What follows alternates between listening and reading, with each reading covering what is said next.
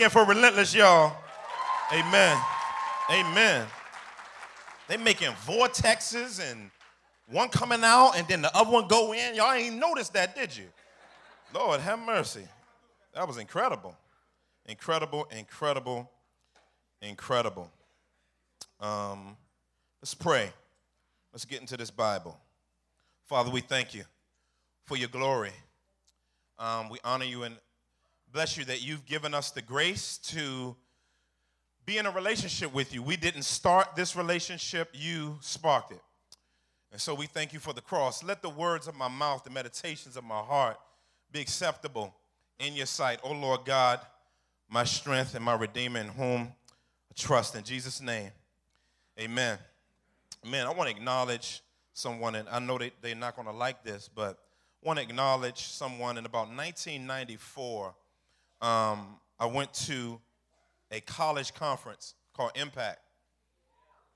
And it was my last year of school, and I didn't know. Now I happen to be African American.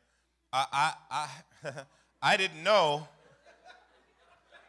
Somebody said, "You black as a mug." Shut up.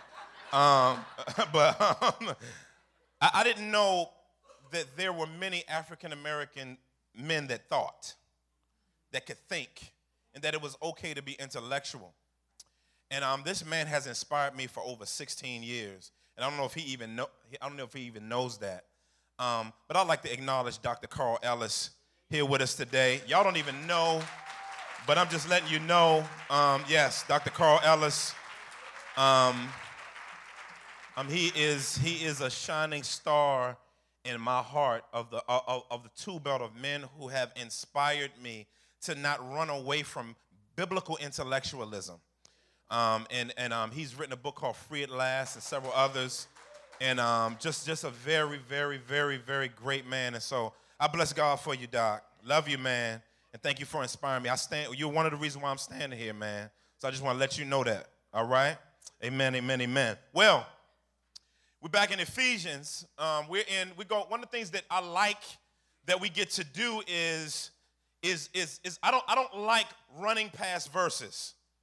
I remember when I did my first time going through the Bible, because I used to spend like literally 4 to 6 hours a day just engulfing the Word of God. Engulfing, and now I've gone back and just kind of trying to understand it more and more. When you get to the Leviticus, usually people say, okay, he said I'm holy enough. Let me just, but, when you get to the temple thread, you know what they made. It's like, I'll just go down to where he's talking about something. But the Bible says every word that God has spoken is theopneustos. It's inspired. That means that God didn't miss a beat on anything he's placed in the Holy Writ. And so what we like to do when we go through books is we like to touch on everything. So one of the things that we want to do is we like it for people to shout, but we also like for people, when they come off of the high of shouting, to be able to walk in biblical obedience. And that means by God's grace that we will get the grace and the opportunity and the blessing to be able to go over everything. And like you hear us say all the time, we must know the faith. Amen? We must love the faith, and we must engage every aspect of who God redeemed us to be. And so today, as we get in this passage, this is going to be weighty a little bit, something. You know what I'm saying? So I'm just letting you know early. Because Paul is weighing in on beginning to kind of alley-oop us into chapter 3 on ecclesiology. Say ecclesiology. Ecclesiology is the study of the nature and purpose of the church. It's the study of our identity, of what makes the called out ones, my assembled ones. And so we're in verses 19 to 22. We're going to finish up chapter 3 today. And I'm going to read it, and we're going to talk about what the topic is, and we're going to get in these verses. Verse 19, when you get there, say amen. If you ain't there, say hold up. Oh, that's few hold-ups this time. Wow, amen, amen. Ephesians chapter 2, verse 19 through 22. It says, so then, you are no longer strangers and aliens, but now you are fellow citizens with the saints and members of the household of God, built on the foundation of the apostles and prophets, Christ Jesus himself being the cornerstone, in whom the whole structure being joined together, say joined together, grows into a holy temple in the Lord. In him you also are being built together, say built together, into a dwelling place for God by the Spirit. For a little while today, I want to talk about the subject, sticky church. The sticky church. I think one of the most pandemic things that people think through as it thinks to the under 45 crowd is that we don't stick to nothing. That we don't remain in anything, that we don't have longevity. We're just about momentary philosophical, cultural, and practical bling, but really are not about what it means to hang in there. And in this passage, Paul begins walking through our identity in Christ, talking to us about, ministering to us about, engaging us about, and loving us about the theological foundation of what it means to have unity. Say unity. Now, one of the things that makes unity is stickiness. Say stickiness. Yeah, he's going to begin as he's building this foundation and developing a theological framework. That means, what do I mean by that? When we say theological framework, we're talking about when you trust Christ as Savior, there are reasons for everything. These reasons for everything causes us, based on Romans 12:1, to have our mind transformed. Meaning that now our mind is transformed and now we have a kingdom value system. We begin to have a Christian worldview. And so here in this passage, he's talking about the worldview of ecclesia. My man Larry Osborne in his book Sticky Church says, Sticky Teams, he says, one of the great beauties of a truly healthy and unified group of people is that it experiences unity in the healthiest sense of the word. Sticky teams aren't made up of mindless clones. They are made up of widely divergent personalities and viewpoints. Their team members often disagree, but they know how to fight fair. When the battle of competing ideas is over, they march out and present a unified front, setting aside their personal preferences, and I'd like to add, and embracing God's biblical principles. Sadly, however, this kind of unity is hard to find. He said it doesn't come naturally.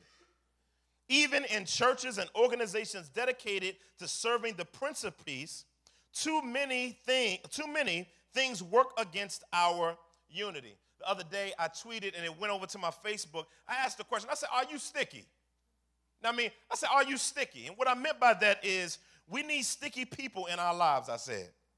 Sticky people don't create false ideas, but recognize that running only postpones maturity. Sticky people endure hardship. Sticky people face their greatest fault honestly. Sticky people are dependable. Sticky people are resilient. Sticky people have joy. Sticky people show consistency in the midst of adversity. Sticky people are not afraid of a challenge. Amen. Sticky people are devoted to Jesus. Sticky people draw strength from the gospel of Jesus Christ. Are you sticky today? We need stickiness in the body of Christ, and I'm going to show you theologically that you were built for stickiness. You weren't built for flightiness. You were built to be connected. You were built to be sticky. You were built to be consistent. You were built to be faithful.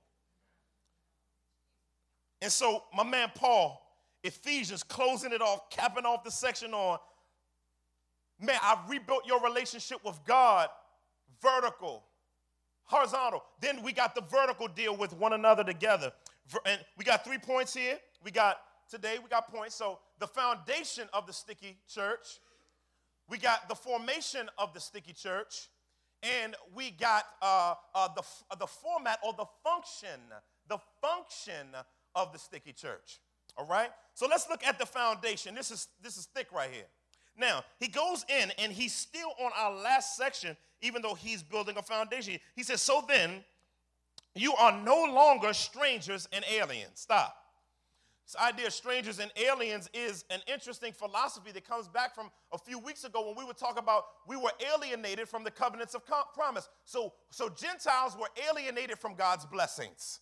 The only blessing that we got was common grace, unless we were experiencing being what we call being God-fearers, to be able to experience what Jews were experiencing as God's redemptive work throughout history, showing snapshots and trailers of the fact that a transformer of everything was coming. We were alienated from redemptive history. We were alienated from understanding the Abrahamic covenant. We were alienated from the Palestinian covenant. We were alienated from the Davidic covenant. We were alienated from the Edenic covenant and the Adamic covenant. We were alienated from that and unable to experience the fullness and beauty of what it meant to be a representative of Yahweh. We were aliens, we were strangers, and we were not kingdom citizens. And so now through Christ, through the gospel of Jesus Christ, through the richness of the torn skin, through the beastliness of the rusty nails being driven through his hands and his feet and his piercing side, we have now been given entryway into God's ways of thinking and God's way of doing things, no longer being strange, but indigenous. So we have indigeneity, meaning we're from the kingdom now. See, we're no longer strangers. Listen, when I first came to Philly, you know what I'm saying, moved to Philly, Philadelphia give you a hard time, man. Woo! If you ain't from, where you from? You ain't from Philly. You know, do you like all like that, walk off like this? And why everybody walk off like that? You know what I'm saying? Because you ain't from here, dog. You know, you don't know nothing about what's happening here, fam. You know what I'm saying? I'm like, dang. The brotherly love, I'm getting shoved right about now, you know what I'm saying? But then after you love them for a while, man, Philadelphians, man, act like you, listen, you become a part of the clan of Philadelphia, it's over, right? That's how God treated us. He was standoffish at one point. But then through Christ, he said, come on in, you're part of the family. Now he says we're fellow citizens. So he said you were strangers and you were aliens. Now before I say that, what's funny is we were strangers and aliens to God's redemptive work through Christ and what was pointing towards him based on Genesis to Malachi. Now, what's dope though is 1 Peter says we're still strangers and aliens. See, we're strangers and aliens, but we're not strangers and aliens to God. We're strangers and aliens because we're a distinct community. Oh, let me stop here for a second. See, your purpose, what's my purpose? I want to know my purpose. The preacher said, get your divine destiny and your purpose. And I want my purpose. Your purpose is to be distinct. You're looking for God to call you to ministry. I want to be in this, and my purpose is to have a business. My purpose is to start a church. My purpose is to do, that ain't your purpose. Your purpose centrally is to, because of Christ, be distinct. In other words, you were called to weirdness. You were called to be biblically weird. You were called to be a weirdo, but an attractive weirdo. You know, you're not like the quirky person to walk around and you kind of stink a little bit and you got books under your arm and you walk. You know, not that. I ain't talking about, that's not, see, that's repulsive. You know what I'm saying? We ain't talking about that type of, we talking about, you know what I'm saying? We talking about, you know, looking over your shoulder, something, scratching and carrying on. You know what I'm saying? That's another type of weirdness, you know what I'm saying? God pray for you. But we're talking about biblical weirdness that's marked by being transformed by the gospel. Now he says, now this is all the foundation of it, right? Of stickiness. All it's got to do with stickiness. Then he says, you are fellow citizens. Say fellow citizens. Now we've been grafted in as citizens of the kingdom. Jesus Christ, one of his first sermon was a very, very short sermon. After that, he preached long periods of time. But his first sermon was very, very simple. Mark says in Mark chapter 1, verses 14 through about the 17th verse, it says, and Jesus went about proclaiming the gospel of the kingdom, saying, metanoia, for the kingdom of heaven is at hand. Metanoia, in other words, repent, for the kingdom of heaven is at hand. In other words, he was calling, he was proclaiming that a new citizenship has come available. Through his incarnation, from coming from heaven to earth, by God's grace, now he's calling out, where all my citizens at, right? So what he's saying, what does it mean to be a citizen? It doesn't mean to just have a green card and you're still an alien but not really a part. In other words, he puts you fully in and you have the DNA of the place that you're actually from. In other words, when Jesus Christ bought you by grace alone, through faith alone, through Christ alone, he removed your fleshly ethnicity and made it spiritually connected ethnicity. Therefore, you don't need a card, you get a new heart. Your new heart is your new citizenship in Jesus Christ that now not makes you in the kingdom, but from the kingdom. So you got a brand spanking new membership, citizenship. So there are expectations of this citizenship. There is no such thing as a citizenship without a government.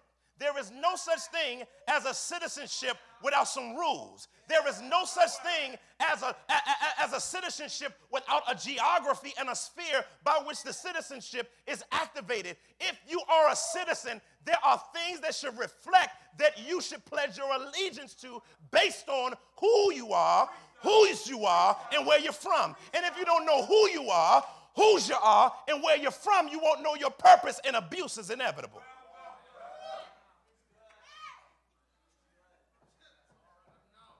And so we're called. Pastor Larry talked about bearing fruit last week. He said there's no such thing as a fruitless Christian. Amen in 9 different languages.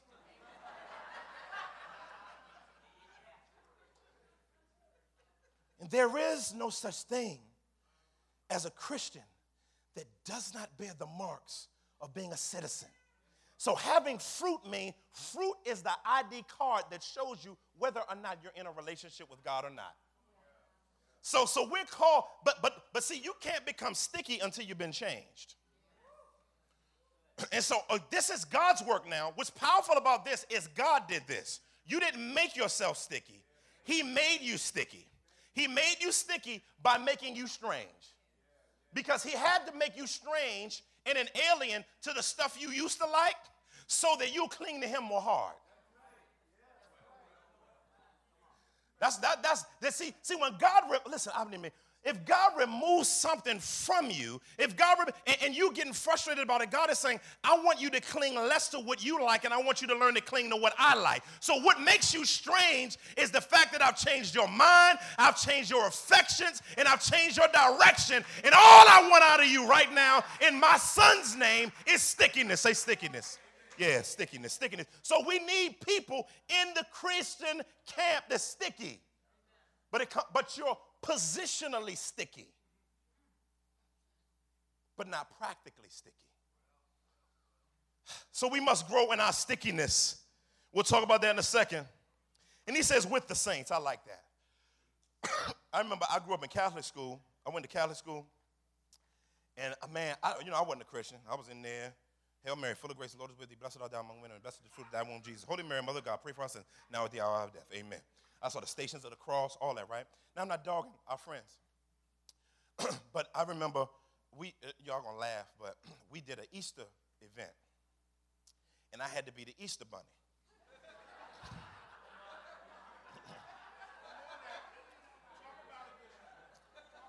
Now, I don't know if y'all ever put on one of them suit things. What? Them joints is hot. I mean, you can just put that on, walk around, lose weight. Just, you ain't even got to work out. You just lose weight, right? Barely can breathe. Your breath is working on you badly because anyway. But I remember my friend, her grandmother was Catholic. And she gave us something. I was like, what's this? Because, I'm gully. I know Jesus near me at all. In me, nothing. I'm looking at it like, man, but I still, wasn't playing with stuff. You know what I'm saying? She said, what this saint does? I said, this saint? What did he do? And you talk to this saint, and he'll tell you how to. I was like, I'm still scared of the dark, and I'm 16, so you can't have me talking to some invisible person Like, and so I was like, I'm not about to do that, but I respected her, right? But what was interesting is there was a saint for everything.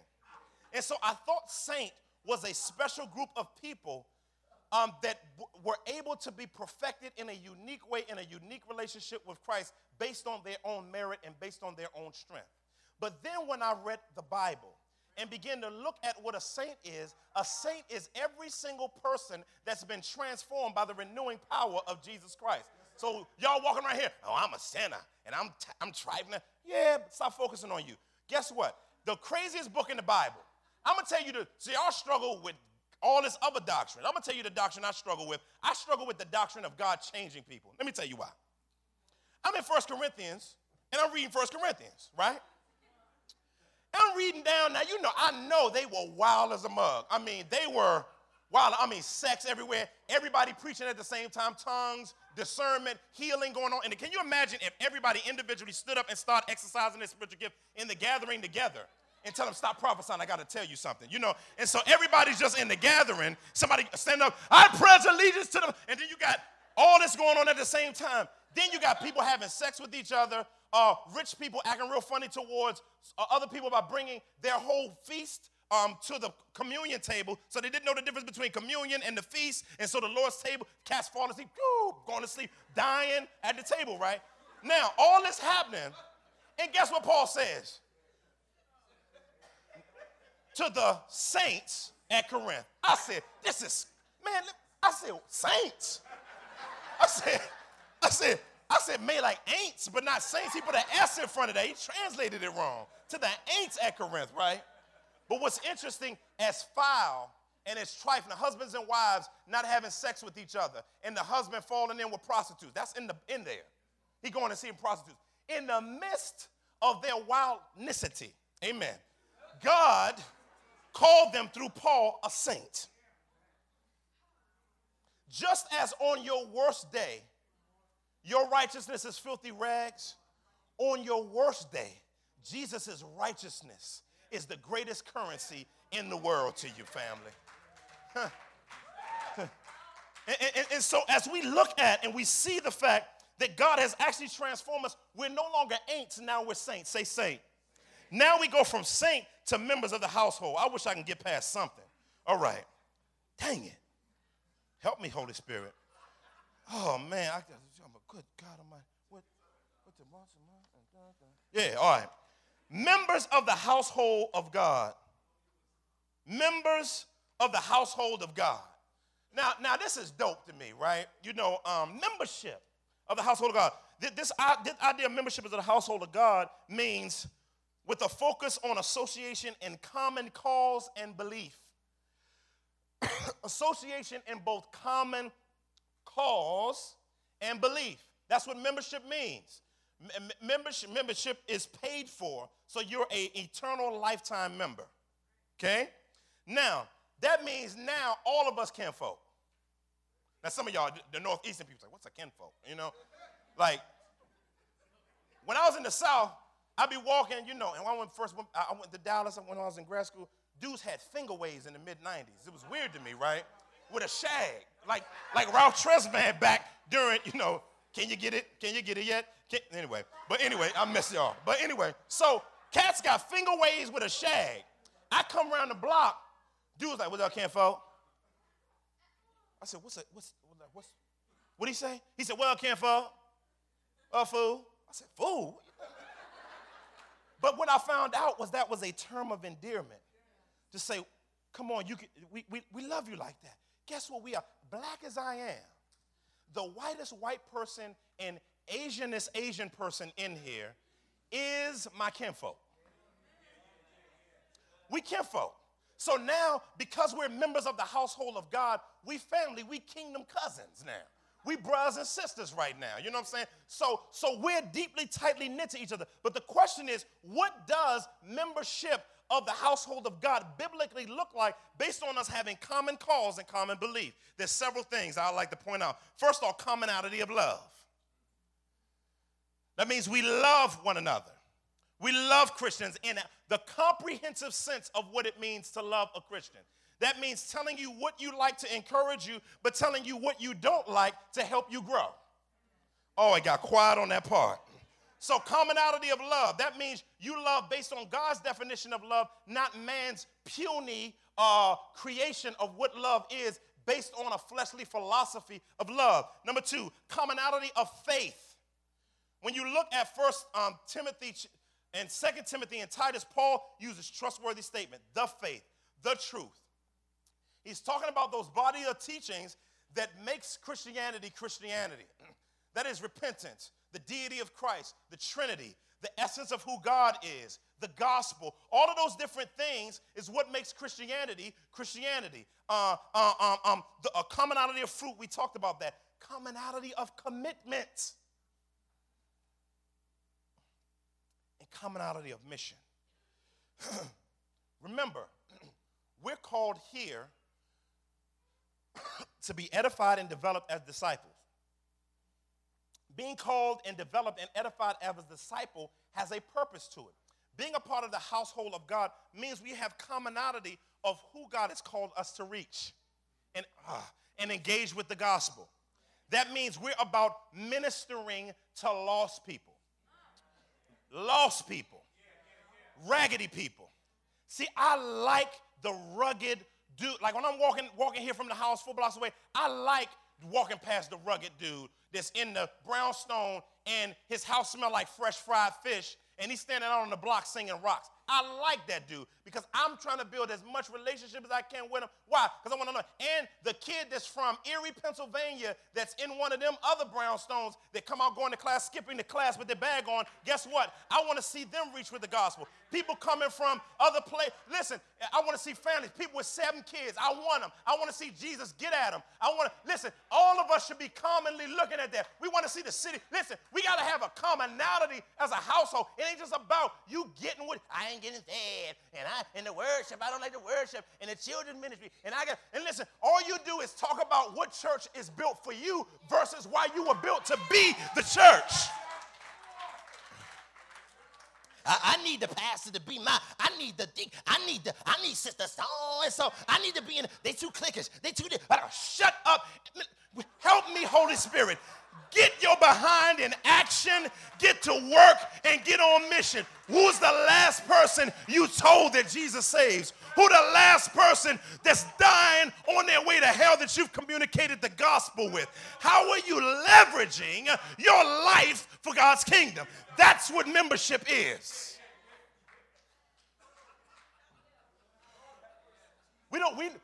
Listen, if you're here for this to be your favorite church, we're going to fail. That's my favorite, so. Care about your favorite church? We ain't up in no competition. We're a household. We're a household of transformed aliens with hair weaves and bad shape-ups. Amen. Natural, unnatural, synthetic. Amen. Paid for, unpaid for, natural growth. Listen, that's who we are. We're members of his household. and that's whose table we're at. But this is important for us to understand. This is important for us to understand. So now, he goes further. Now we about to 100 feet deep. You know what I'm saying? I remember I was on a boat.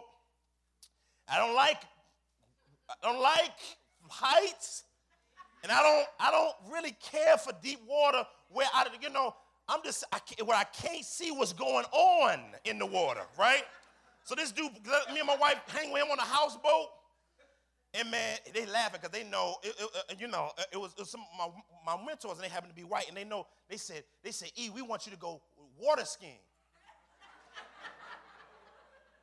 And I said, well, where I come from, Negroes don't go water skiing. I'm just letting you know. But I said, I'm gonna be in the boat with you, dog, And so I said, just tell me how things are going though. Like, because I need to know this, because we got in this speedboat, right? And I'm like, I don't like some things, right? So the things are pow, pow, pow. And I'm like this. I'm like, Jesus, keep me to the cross. And then I'm looking at the thing, and it says 50, 100, 300, 5. I said, what is that? He said, the depth. I almost fainted. Like, I was just like, oh, you know. Well, right now, we were in 10, 50. Now we're about to go 300, right? Feet deep. Now, not just for deepness' sake, because he goes right here and he gives probably one of my favorite verses in the Bible, really theologically rich, really deep, and really impactful for my life, and I believe it'll be impactful for yours. He says, and we're still on the foundation, it says, built upon the foundation of the apostles and prophets, Christ Jesus himself being the cornerstone. All right, now, this is what needs to happen in us to need to understand. Built here is the word that's pointing later is going to talk about what it means to be edified, be strengthened or created, right? So here it means to engage in a building process of personal and corporate development. To engage in a building process of personal and corporate development. Now the verbs here, interestingly enough, are all in the passive, meaning that it wasn't something done by anyone else. I classify it based on Wallace's Greek grammar, a divine passive, meaning that when it's a divine passive, meaning that the agent of action is not the person being spoken to, but somebody greater, specifically here, God. So God is the builder, ultimately, okay? We don't build, he builds. He just uses us as tools in his hand, all right? So now, when he says upon the foundation of the apostles and prophets, it makes me think back beautifully to Jesus' statement where whenever I get discouraged, whenever I get afraid of how things are going with Epiphany Fellowship, whenever my little fluttery, weak heart gets frustrated, I have to get into the text to remind myself that I'm a saint by saying, upon this rock, I will build. I like that. He said, I will build my church. Who? Oh, so this ain't Pastor E's church. Wow. So whoever is the owner is responsible for its nurturing, its development, and its growth. So therefore, I must submit to the actual builder. So he said, upon this rock, talking about himself, playing on words with Big Peter, and he says, and the gates of Hades won't get nothing done here.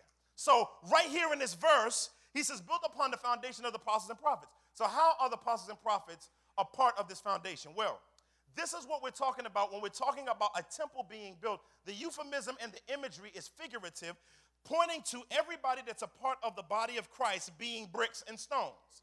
All right, so here he says everybody that's in the building project of God that's going to take till Jesus returns to complete has a role.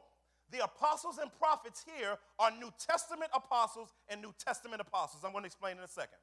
New Testament apostles and New Testament prophets. Okay, we're going to explain that there are two of each, two different types, but only three of them are functioning here in this text in the New Testament. So, we'll see later in chapter 3, verse 5, that both were recipients of God's revelation. But the apostles and prophets generally point to the unity of purpose, but distinction of function. So the mutual unity of purpose is to be pioneering gospel ministers who break ground on the eternal building project called the church. Now, there are two types of apostles. There's the office of the apostle, and there's the gift of the apostle. You will hear in, I believe it's Acts chapter 1, verses 21 and 22, that's the office of apostleship. And there were only 13 people who held that office. Now, the gift of apostleship, I'll get to when we get to Ephesians chapter 4, verse 11. So, the apostleship here in this text, what did they do?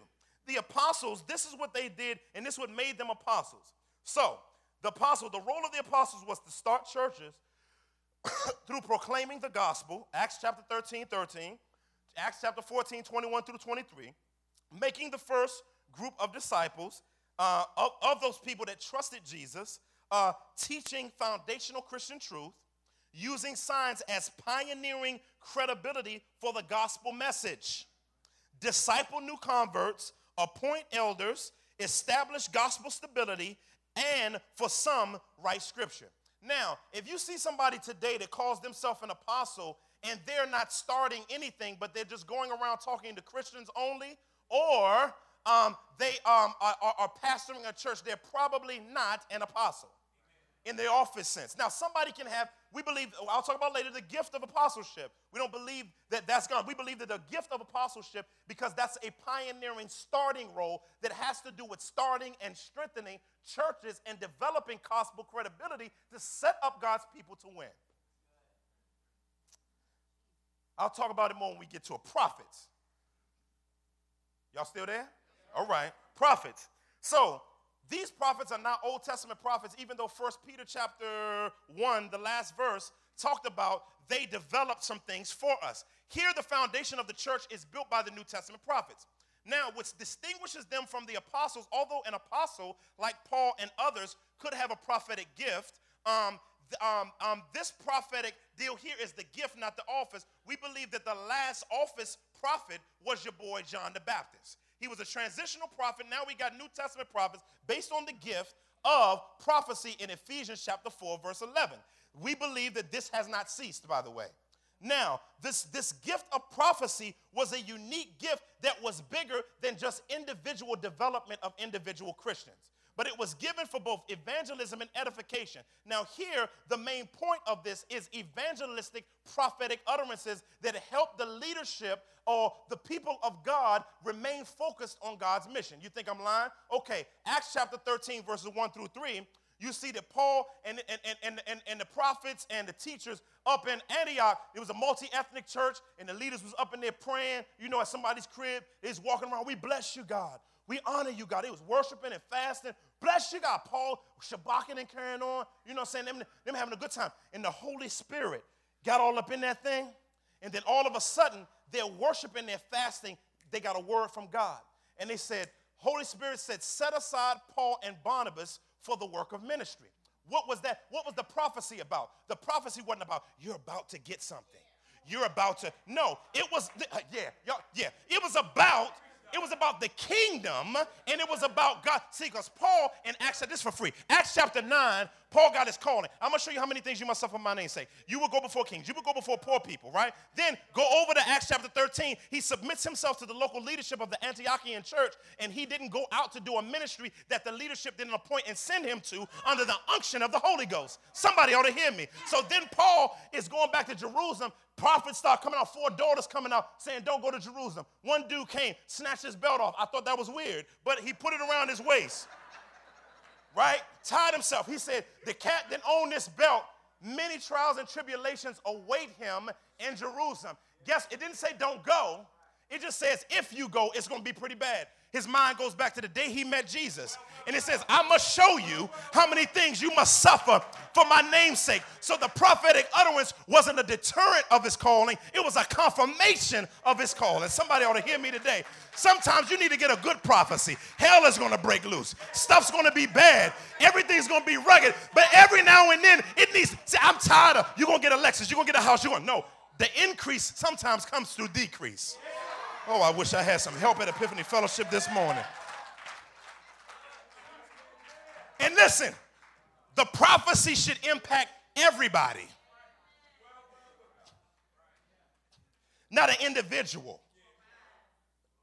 So most prophecy that we hear is planned. Now we believe in First Thessalonians. Pastor Ellis just heard me. 1 Thessalonians chapter 5, verse 20 and 21 says, do not despise prophetic utterances, but what?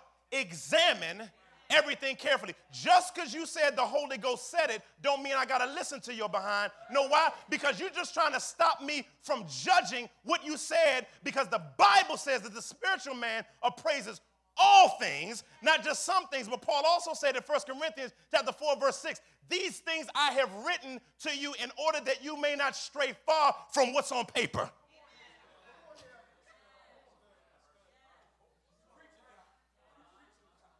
That's why when that prophet came 2-3 years ago in the Epiphany Fellowship trying to prophesy to the students, I told him to get out because he was lying. And we rebuked him and told him, either you submit or you leave. I ain't seen the joker since. Why? Because he wanted to draw people away rather than give glory to the living God of the people. Wish I had time, but I got to move. Now we say the cornerstone. This is beautiful. We're going to end on this. built upon the foundation of the apostles and prophets, Jesus Christ himself being the cornerstone. This all has to do with people being added to God's eternal temple. Now, it says we're going to be a holy temple, right? There were several, you had the altar. The altar was the first type of structure utilized as a place of worship. That was used by Abraham when he went to the land of Canaan. Then you got Big Mo and them in Palestine developing the tabernacle. Then you got in 2 Chronicles chapter 3, Solomon building the temple. Then you got the second temple period of when the temple was rebuilt based on Ezra chapter 3, verses 13 through 16, and Hebrews chapter 2, verse 9. Haggai chapter 2, verse 9. Now, the prophecy didn't come to pass because the glory didn't return. Why? Because they didn't be fully obedient. So Herod rebuilt the temple during the intertestamental period of 400 years. Jesus Christ came on the scene. When he came into the temple, the Bible says, and the word became flesh and skaneoed among us, meaning he tabernacled. There it is. That means that now the temple is no longer structures that were built with human hands, but now structures that were built by the divine hand of God. And now Jesus Christ became the prototype of new humanity who would be filled with grace and truth, filled with the word of God, and explain God through being connected to the people of God, going into a world where people don't have God. Stay with me. So Jesus Christ himself being the cornerstone. A cornerstone wasn't just a little piece like the Masons put a little piece in it. That's not a cornerstone back then. So a cornerstone was a big old block that you put, and you started the building with that. And what they would do is they would set it, and the cornerstone had to be set right, because every other stone in the structure got its position from the cornerstone.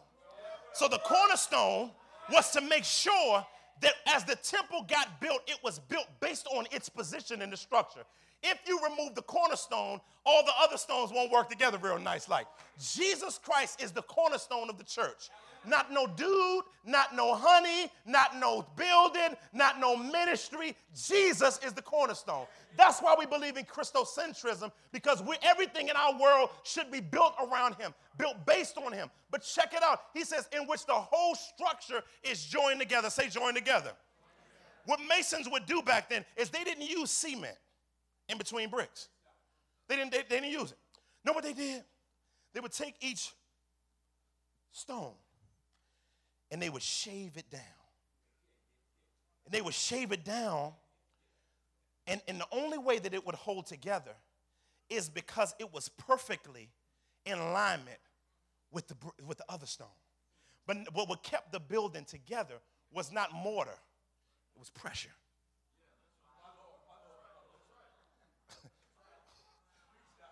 Pressure. The more pressure you put on the building, the more tightly. Okay, let me see if I can make it plain. I was asking a police officer, I said, how does a bulletproof vest stop a bullet? He said, oh, that's real simple physics.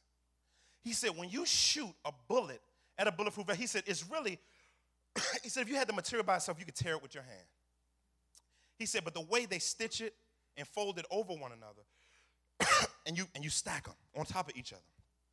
He says, when a bullet hits it, it makes all of the threads stronger. And what it does is it repels the bullet, or it just holds the bullet in place, but it doesn't get all the way through, because all of the threads individually are working together to fight against the bullet.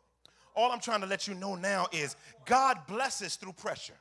God strengthens the body and joins us together through pressure. You know what he'll do? And what he does is he sands stuff off. So you wondering why God is sanding on you all the time? The reason why God is sanding on you all the time is because he's trying to make you fit in based on his view of fitting in, not because of your insecurity. See, God wants to shave off your insecurity because he already got you security. And then he puts us together and he stacks us up. And now we're an organic temple. Or organic organism that's now sticky. Why? Because he shaved off the stuff that causes us not to stick to him or one another, so that we can properly be sticky. That means that as a Christian, there is no such thing as inconsistency. There is no such thing as flightiness, because you were transformed for the purpose of stability. That's why you're called a stone. That's why your God is called a stone, because we are not the one, we're new builders. The old builders rejected this stone, but now he's a stone of stumbling. That's why we should offend for the right reasons, not the wrong reasons. And so now we don't stumble on the rock, we snuggle up next to the rock. And what happens is every time somebody trusts Jesus as Savior, another brick is added to the building. All the way up. Now, your man in the Old Testament tried to build a temple to go all the way up, a structure to go up to heaven. And God said, if you try to get unity without me, I'm going to come down and destroy unity, because there's no such thing as unity without me. And so I'm going to confuse your languages. But on the day of Pentecost, he started a new temple that was people. And then the thing that he used to make men put them away from each other, he used the same thing, tongues, to bring people together. So tongues is more about unity than arguments. I wish I had some help today. And so in other words, so this text, what God is trying to help us do is God is trying to help us get unified. We arguing about tongues, and God's supposed to use that to bring people closer together. But it's now divisive, which I'll believe in. Matter of fact, last night, now I'm going to close on this. Went on a date with my wife. We had a free date at Olive Garden. She was looking good, too. But